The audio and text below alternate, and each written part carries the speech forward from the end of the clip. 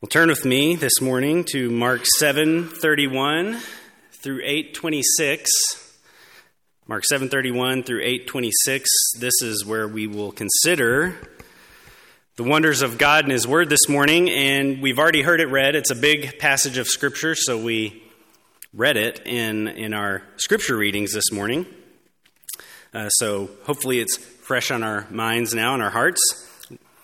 Last week at our outdoor service, Pastor Will preached on God revealing His glory to Moses on Mount Sinai in a pretty spectacular scene. Smoke, fire, a cloud descending on Mount Sinai. God puts Moses in the cleft of a rock and covers him with His hand while he passes by, because if he sees His glory in his face, it will kill him. And so God passes by covering Moses in a cleft of the rock, and Moses sees His back. And as God passed by, He proclaimed His name. He said, the Lord, a God merciful and gracious, slow to anger, and abounding in steadfast love and faithfulness. It's a pretty spectacular scene, and Will really illustrated that and painted a great picture for us. But Will also mentioned the fact that in Christ, we actually behold God's glory in an even more spectacular and in a more unique and an even clearer way. Scripture tells us that we behold the glory of God in the face of Jesus Christ, 2 Corinthians 4:6. And so as awesome as Mount Sinai was for Moses, the greatest revelation of who our triune God is the man, Jesus Christ of Nazareth, of Galilee, who walked this earth 2,000 years ago. And Mark has been making this case, as we've seen over and over.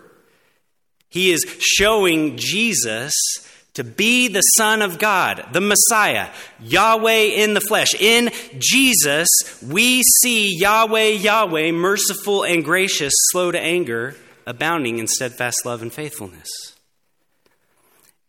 And Mark has been putting this forward for us to consider and for people in his narrative to consider. And we asked this question last week. I don't expect us to remember, but we asked this question last week. If this is who Jesus is, what is the correct or the right response to Jesus? And we looked at a pretty long scripture last week to answer that. We saw Jesus heal the sick at Gennesaret, people coming to Him desperate for healing. We saw Jesus speak of the unbelief of the defiled human heart, how there's nothing we can do to overcome it. There's nothing we can do to save ourselves, not the traditions of man, not the teachings of the Pharisees. And then we saw illustrated in the Syrophoenician woman, a woman who is outside of the people of God, we saw illustrated in her the right response: desperate faith. She came to Jesus in desperate faith and received all the benefits of the kingdom. Her daughter was delivered. So this is the right response, coming to Jesus in faith. And we continue to see in Mark the most unlikely of people respond this way. And in stark contrast to these people who come to Jesus in faith, we see the disciples, often standing there, hard-hearted and unbelieving. Even though they're with Jesus, they continue to look like an outsider of the kingdom. And so, this leads us to a new question this week. If last week we asked, what is the right response to Jesus, the Son of God? This time we want to ask, what is Jesus, the Son of God's response to His unbelieving people when they continue to struggle with unbelief and battle their sinful flesh? And we will see that answered in another long passage of Scripture, and we'll see Jesus go about some pretty interesting healings. We'll see two similar healings that have some strange methods. And we will see that what Jesus is doing is He's actually revealing more of who God is that we would not see otherwise because of our unbelief. He's opening up for us facets of God's beauty in the way he works to save people. So look with me at our passage, Mark 7:31 through 8:26. We won't read the whole thing this morning, but I do want to do some quick groundwork to prepare the path before us. Oftentimes we're taking smaller passages. Last time I preached, and this time we're taking bigger passages. Sometimes it's good to get into all the details, and then sometimes it's good to step back and see the whole forest, right?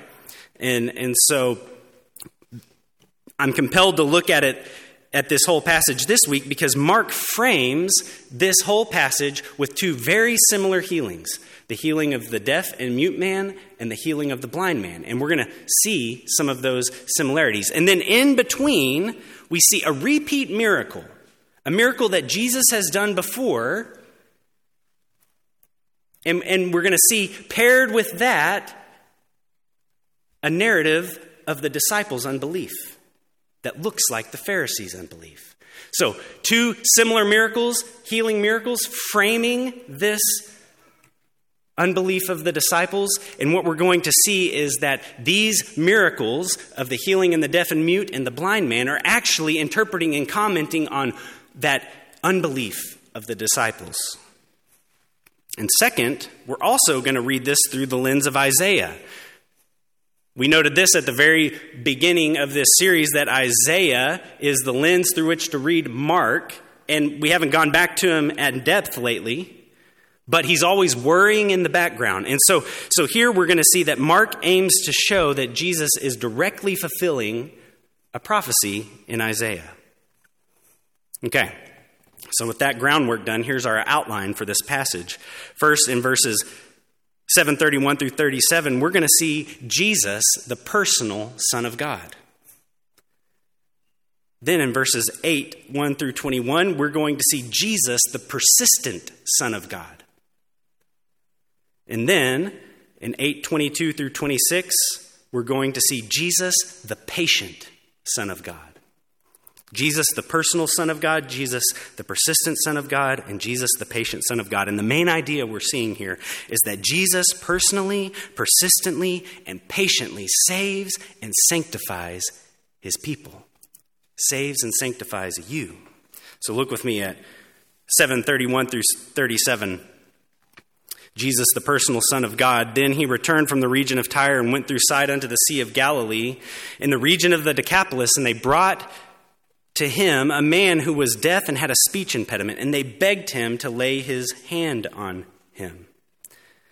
So recall where we've been. We mentioned it briefly. Jesus has just healed the Syrophoenician woman. He's in Gentile territory, people outside of the God's covenant people, the Jews, right? And he's just healed her and shown that all the nations are going to receive the benefits of God's coming kingdom in the Messiah. And this just recalls Isaiah 9, where we see that the land beyond the Jordan, on that land, has shined a light. The people who walked in darkness have seen a great light. Or Isaiah 49:6, I will make you as a light for the nations, that my salvation may reach the end of the earth. Jesus is bringing God's kingdom and his salvation to all nations, not just the Jews. We saw that pictured in his deliverance of the Syrophoenician woman's daughter. Well, Jesus is not done in Gentile territory. In fact, he's going to go on a tour here of the entire wilderness. And the wilderness, that is not just the desolate place that we see discussed in the feeding of the 4,000 here in a moment, but it's actually referring us to all the land beyond the Jordan, the wilderness, outside of the promised land, where God's people, Israel, wandered for 40 years before they came into the promised land. This is where Jesus is. He's beyond the Jordan in the wilderness. And he's going on a tour to show that the kingdom of God is coming to all nations. This is partly the reason we read this through the lens of Isaiah 35. We read it in our responsive call to reading worship this morning. There we read, the wilderness and the dry land shall be glad. The desert shall rejoice and blossom like the crocus. It shall blossom abundantly and rejoice with joy and singing. Be strong, fear not. Behold, your God will come with vengeance, with the recompense of God.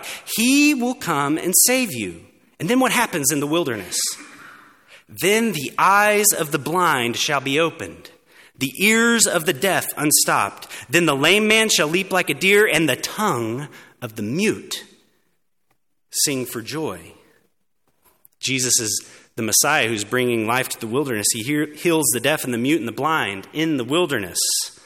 And who do the people bring to Jesus? Well, they bring someone who is deaf and mute. Now, let's ask ourselves, how did they even know who Jesus was? Well, we know Jesus' fame has spread, right? But look where they are. They're in the Decapolis, right? When's the last time we saw Jesus in the Decapolis? When he delivered the demoniac, remember, nobody was strong enough to deliver him. Jesus delivers him, and the man begs to go with Jesus. And what does Jesus say? No. But go home and tell what the Lord has done for you. And where was this man's home? Where did he go? The Decapolis.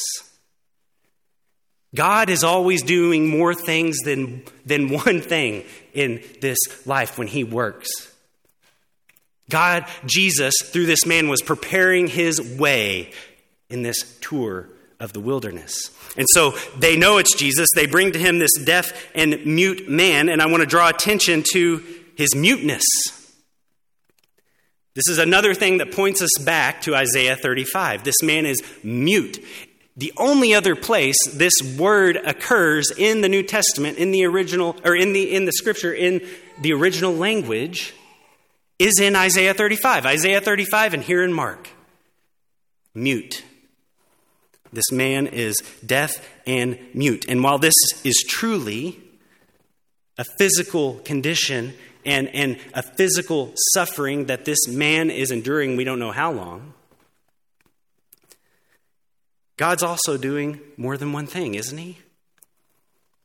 This points to the salvation that God is bringing in the wilderness. So it tells us that this muteness and deafness, and we will see this more clearly as we work through our passage, is not just pointing to a physical condition. It's pointing to a spiritual reality. Man is deaf and mute, unable to hear God, unable to proclaim who he is, unable to even ask him to do something to help them. This is who man is. This is the condition. And so these people bring this man to Jesus, begging for him to touch him. How does Jesus respond? Taking him aside from the crowd privately, he puts his fingers into his ears and after spitting, touched his tongue.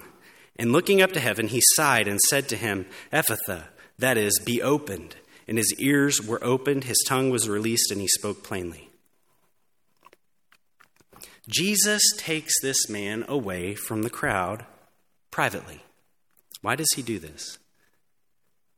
Presumably it's with the disciples and the men who brought the man to him. But he takes him away from the crowd privately. I had one pastor offer this, what I believe is a couple of insightful things about this passage. Jesus was not going to let this man in his condition be a spectacle. He is not a show for this crowd to see. Jesus takes him away privately, personally. And now we're going to see it gets even more personal. This isn't just clinical for Jesus. Notice the unusual method Jesus uses in his healing. It's led some people to speculate that is Jesus doing some sort of magical incantation type thing going on? We can toss that out. Okay, we know that's not what's happening. So why is Jesus doing what he does? He sticks his fingers in the man's ears. He touches the man's tongue. What's going on?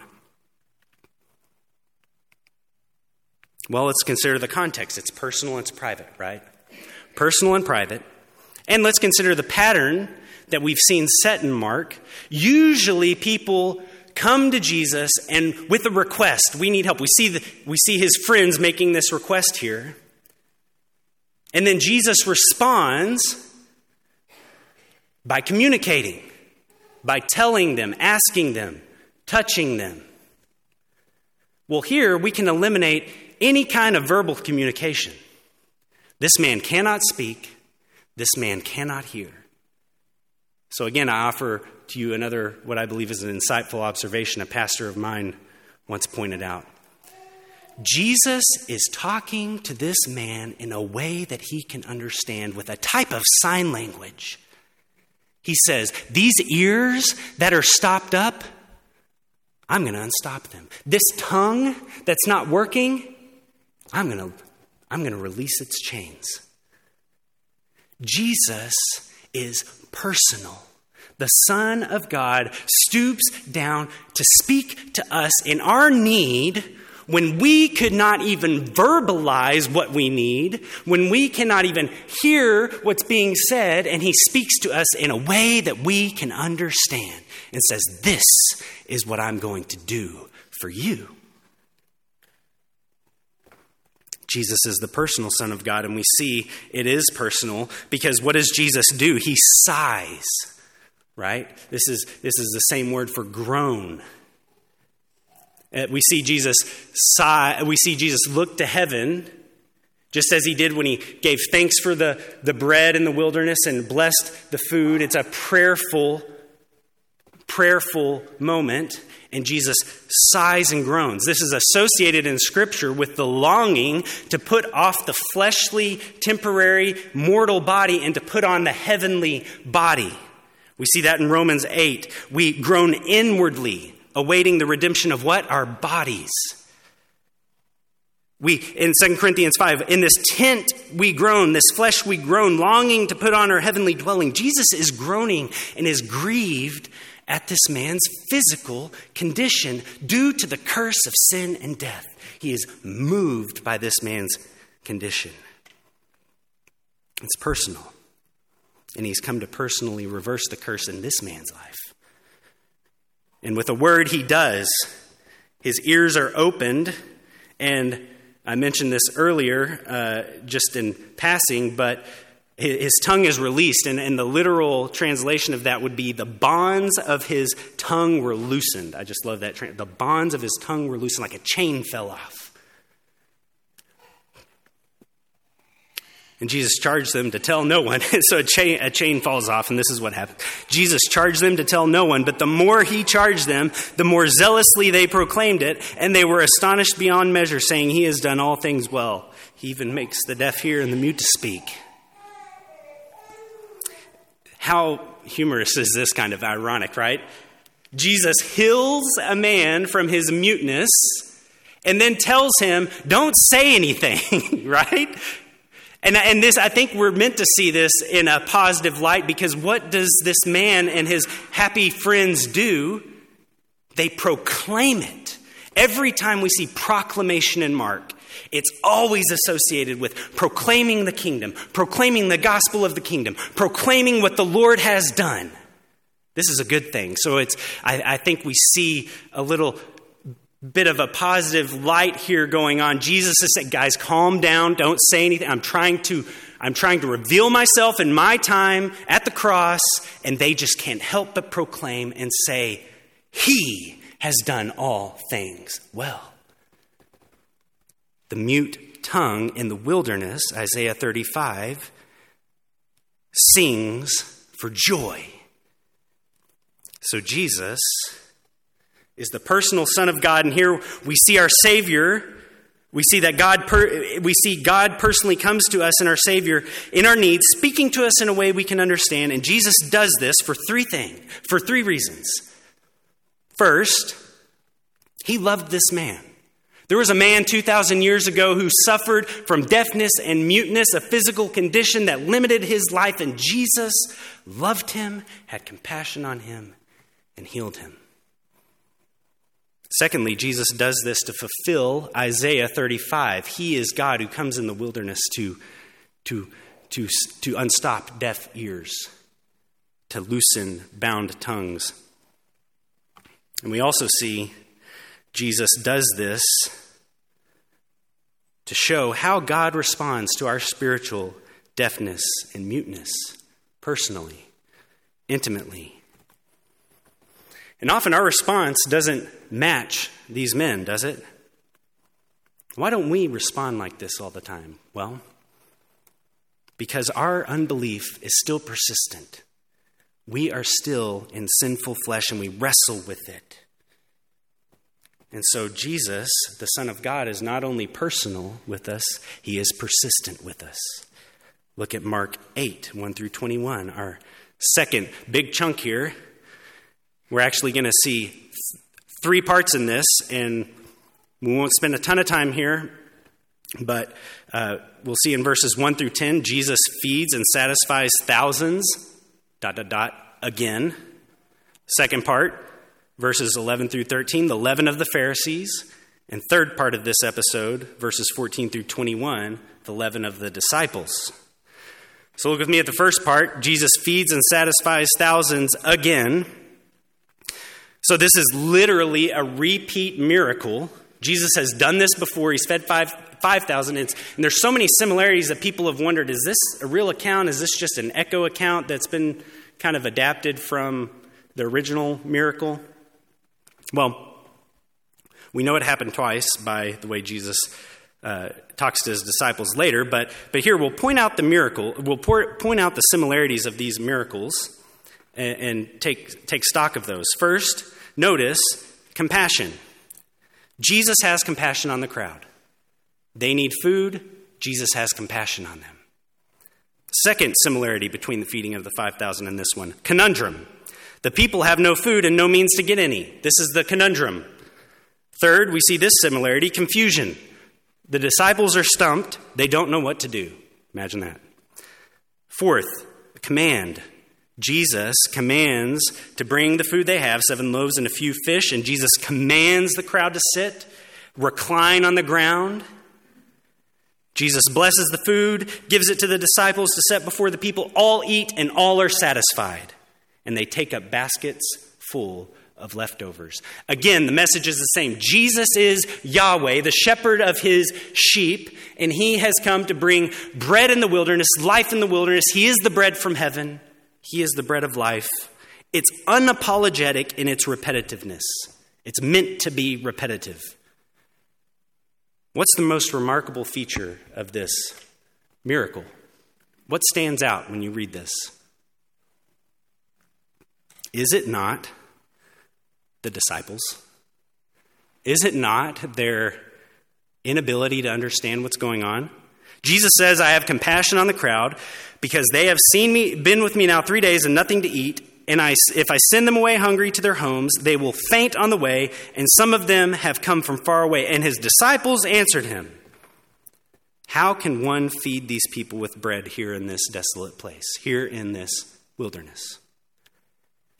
Does this just not stand out like a sore thumb? How are they so dull? How are they so slow of heart? Well, what we're going to see in what follows, it's their unbelief is persistent. So look with me at the second episode of this bigger episode, the leaven of the Pharisees, verses 11 through 13. After feeding the crowd, he dismisses them and they head across the Sea of Galilee again. Now they're back in Jewish territory. And once in Jewish territory, who comes to meet him but the Pharisees? The Pharisees come. And what are they coming for?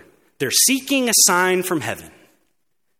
And we might think, okay, what's so bad about that? I know the Pharisees, they've been the bad guys, but what's so bad about them wanting to come and make sure this is Jesus, that he is the Messiah?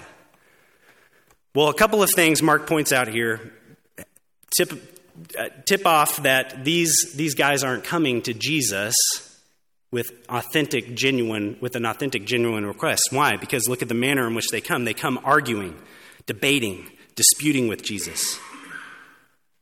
And they come for a purpose. They come to test Jesus. They come to test him. This is the same testing that Jesus endured in the wilderness at the hands of Satan. They come to test him. So these Pharisees are not coming to Jesus with a disposition of faith and hope. They're not coming to Jesus in desperate faith, hoping he is who he seems to be, Their minds are made up. They've hardened their hearts to who he is. It wouldn't matter if they saw a sign. And even so, if they had eyes to see, we already know many signs from heaven have been given. In fact, he just fed 4,000 again with bread from heaven. That's what it's pointing to. He fed 5,000 in Jewish territory with bread from heaven. Jesus has done things and by his actions all along that are testifying to who he is. But they don't want to see it.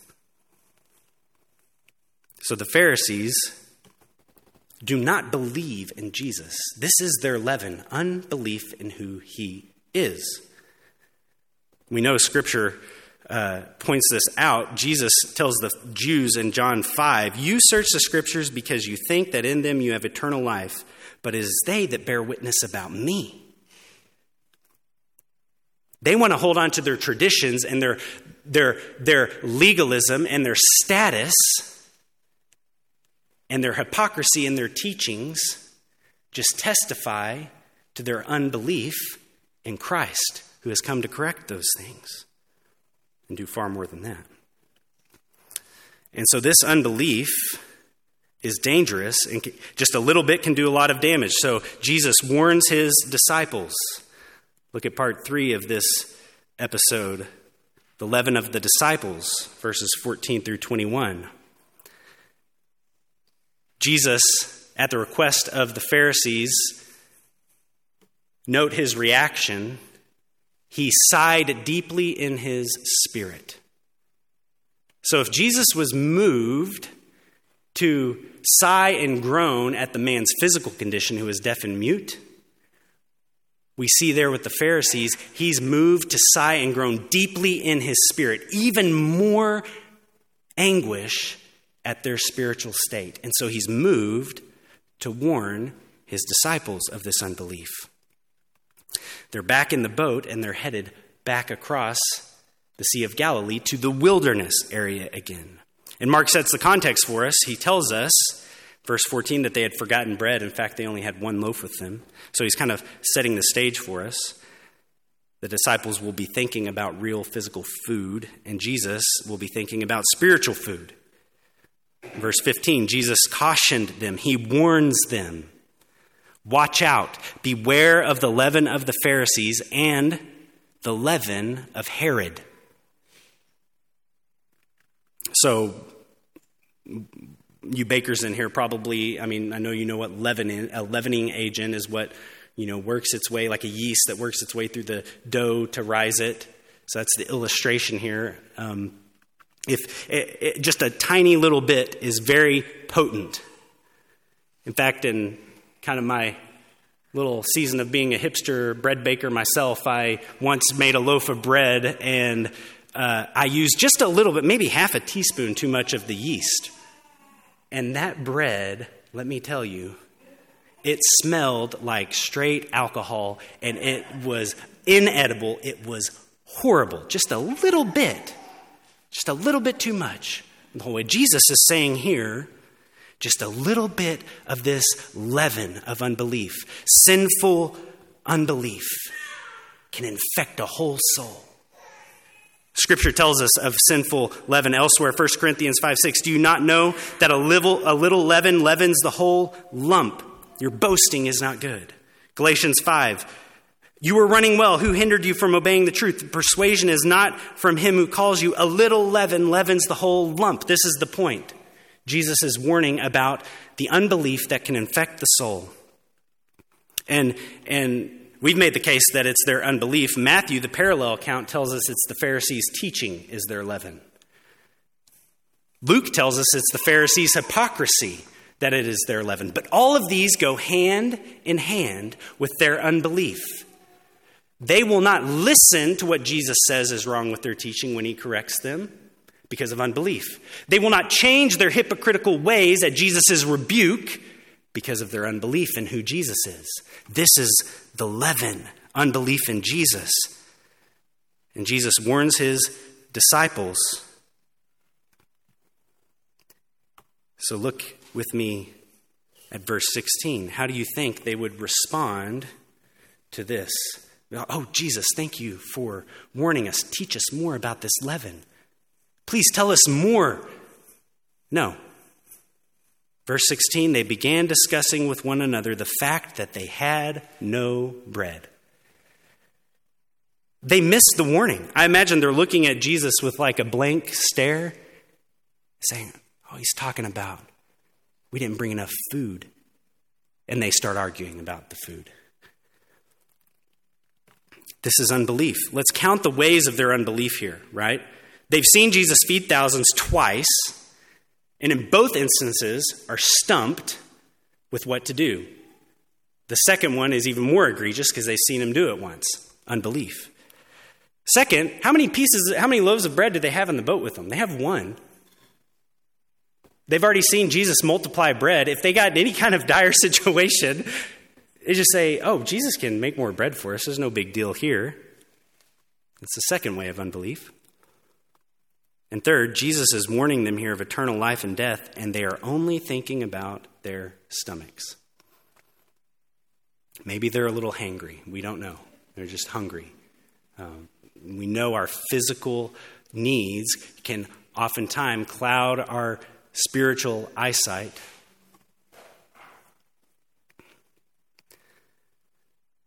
They're persistent in unbelief, and it must be met with persistent grace.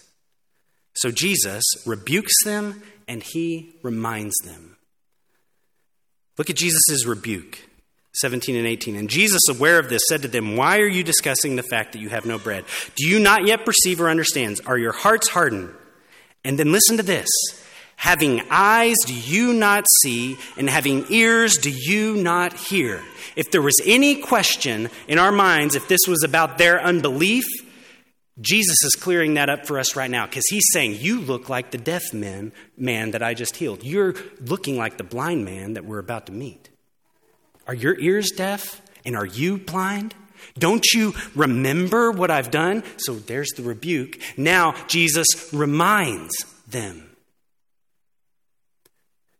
There were thousands, 5,000. We had a few loaves and a few fish. And I fed them all. And what was left? Abundance. You took up baskets full, 12 baskets. And remember the 4,000, we only had 7 loaves and a few fish, and I fed all of them, and they were all satisfied. And how much did you take up? 7 baskets full, abundance. A little turned into a lot. I am Yahweh who gives bread in the wilderness. Do you not see who I am? Do you not yet understand? So Jesus rebukes them and he reminds them. What's the difference between the Pharisees and the disciples here? Well, one really obvious difference. The disciples are with Jesus. They are his people. And even though they look like the Pharisees right now in their unbelief, Jesus will not only be persistent with them, he will be patient with them. So we can think of why Jesus did this entire repeated miracle. Well, one, just like with the deaf man, there were people who were starving in the wilderness, had no real food to make their way home with, and Jesus had compassion on them, and he fed them.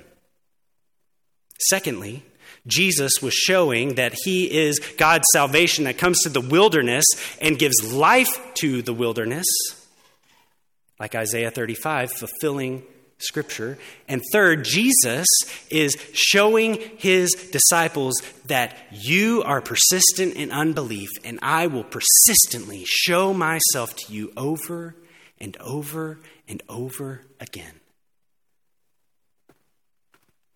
And I will be patient with you as well. Look with me at verses 8:22 through 26, our final episode. Jesus, the patient Son of God. And they came to Bethsaida, and some people brought to him a blind man and begged him to touch him. And he took the blind man by the hand and led him out of the village. And when he had spit on his eyes and laid his hands on him, he asked, "Do you see anything?" And he looked up and said, "I see people, but they look like trees walking." Then Jesus laid his hands on his eyes again, and he opened his eyes. His sight was restored, and he saw everything clearly. And he sent him home, saying, "Do not even enter the village." So here again, we see Jesus' personal and persistent nature clearly. But we also see something else. We see, as we've pointed out, his patience. So notice this miracle is almost a repeat of what Jesus did with the deaf and mute man. Let's consider the similarities here between those two accounts. They come to Bethsaida, so once again, we're on the wilderness side, beyond the Jordan, right in line with Isaiah 35 again. Second, people bring the blind man. Couldn't bring himself, they bring him, just like people bring the deaf man. And they beg Jesus to touch him. So far, a lot of similarities. And again, another similarity, we see Jesus show personal interest and intimacy with this blind man by taking him away from the village, outside of it, privately. In the same way Jesus stooped down to communicate with the deaf and mute man in a way he could understand, here, Jesus takes the hand of a blind man who would not even know where to go if Jesus didn't do this, and led him outside of the village. Jesus is personal. We see the similarity of Jesus spitting. We see that Jesus heals the man. And then Jesus instructs silence again. So we see a lot of parallels here. But these parallels just heighten the differences, right? It throws the differences into an even sharper relief. So let's look at a couple of those differences. Here, Jesus, it's hard not to notice, spits in the man's eyes. Have you ever wondered what's going on here? It's unusual. We don't 100% know what's going on, but we know that Jesus is not, again, doing some kind of magical sorcery type of work here, which has been speculated. Throw that out. So what is going on here? Well, if anything, it's an escalation in how personal this situation is, right? It doesn't get much more personal than having someone's spit on your eyes.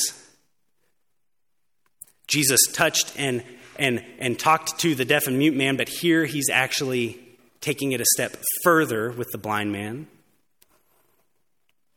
And another thing I think we should consider is where we see spit show up, what it's associated with in Scripture. Most often, most cases, it's associated with shame. Having someone spit on you is a shameful thing. In fact, we will see this happen to Jesus at his crucifixion. He will be spat upon. So what can we connect here? Well, it seems like what we can at least note is that here, spitting is associated with healing. And when we go to the cross, Jesus will be spit upon, and it's associated with the healing of souls. We get the healing, and Jesus will take the shame. I think that's at least one thing we can see from this. Jesus, in this action, we see pointing to the cross and the shame that he will wear to give healing to people. Second, and probably most surprisingly, a difference here is that Jesus does not heal this man instantly, but he does it in stages. Why does Jesus do this? He says, "Do you see anything?" And he looked up and said, "I see people, but they look like trees walking." Then Jesus laid his hands on his eyes again, and he opened his eyes. His sight was restored, and he saw everything clearly. Why is Jesus healing this man in stages? Is it a harder case? Is it more difficult for Jesus? I don't think it's those things. So let's just go with, again, the three reasons we've been highlighting with each miracle here. We know one reason Jesus heals this man is out of real love and compassion for this man. 2,000 years ago, there was a blind man in Bethsaida who did not even know where to go. And Jesus, the Son of God, took his hand and led him out of the village, spit in his eyes, and healed him. Do you think this man cares about the method Jesus used? Secondly, this fulfills Isaiah 35. Jesus opens blind eyes in the wilderness. Third reason, Jesus does this to show how he will respond to the unbelief that marks his disciples and you and me. Though our eyes have been opened, though we are with Jesus,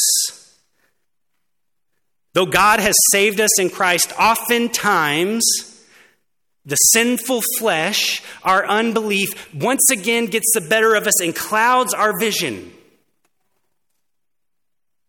We're like this blind man. We don't quite see clearly. The disciples, they got an idea, but they don't quite see clearly. They still do not fully believe, do not yet understand. And Jesus is showing his people, you're like this blind man. You don't fully see clearly yet. But I am not done working on you. You will have your eyesight fully restored. Your spiritual eyes will be fully opened, just like this blind man who couldn't see clearly at first, who couldn't see at all at first, then who couldn't see clearly, and now fully restored. Jesus is showing his patience with his disciples' unbelief. Jesus is not only personal, Jesus, the Son of God, is not only persistent, he is patient. How can Jesus afford to be so personal, so persistent, and so patient with continued unbelief in his presence? The holy God still has disciples with him that are unbelieving. How can he not just execute just judgment? Well, he does execute just judgment. Jesus' patience is undying for his people because he died on the cross. He absorbed all of God's wrath that was stored up for every ounce of unbelief of humanity, of his lost people, so that he could be infinitely, inexhaustibly patient towards us when we continue to struggle in our unbelief. Jesus died so that his patience is undying for you and me. So, Jesus is personal, persistent, and the patient Son of God. 3 observations that call for 3 gospel applications. First, 2 and 1, come to Jesus with your weaknesses and show the same personal tenderness toward others in their weakness as Jesus did. This should not only move us to come to Jesus, even when we don't know what to say, even when we don't know what to think, we come to him knowing that he is going to be personal and loving and welcome us in Christ. And this in turn should move us to be personal and tender and loving to those who are our friends, our family, who we are associated with. Because Jesus speaks to us, God speaks to us in a way that we can understand. We would not even know if he did not. God is personal with us, so we are personal with one another. Second, we're persistent in our fight against unbelief. Jesus, while personal with his disciples, while personal and gentle, he was nonetheless firm and uncompromising in the face of unbelief. He did not let them drift into their unbelief. He rebuked it, exhorted them, and then he reminded them of who he was. We have to be persistent in our battle with unbelief because God is persistent with us in Christ. We have to rebuke and exhort ourselves and then remind ourselves of the gospel. Persistent. This is the Christian walk. We will wrestle with unbelief and sinful flesh. We're humans, fallen.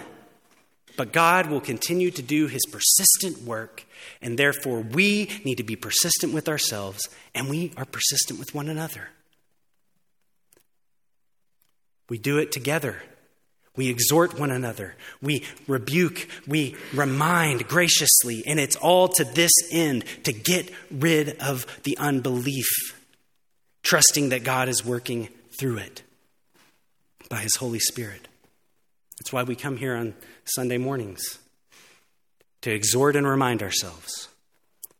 So we are persistent with ourselves and we're persistent with others. And finally, we are patient with ourselves and with others' sanctification in our bouts of unbelief. We're patient. We should not expect perfection now. And all of us will be at different stages of our sanctification than others, and many of us will be not as far down the road as we would like. We're not all going to be driving at the same speed or rate here. But all of these realities mean this: we must be patient with ourselves, and we must be patient with one another.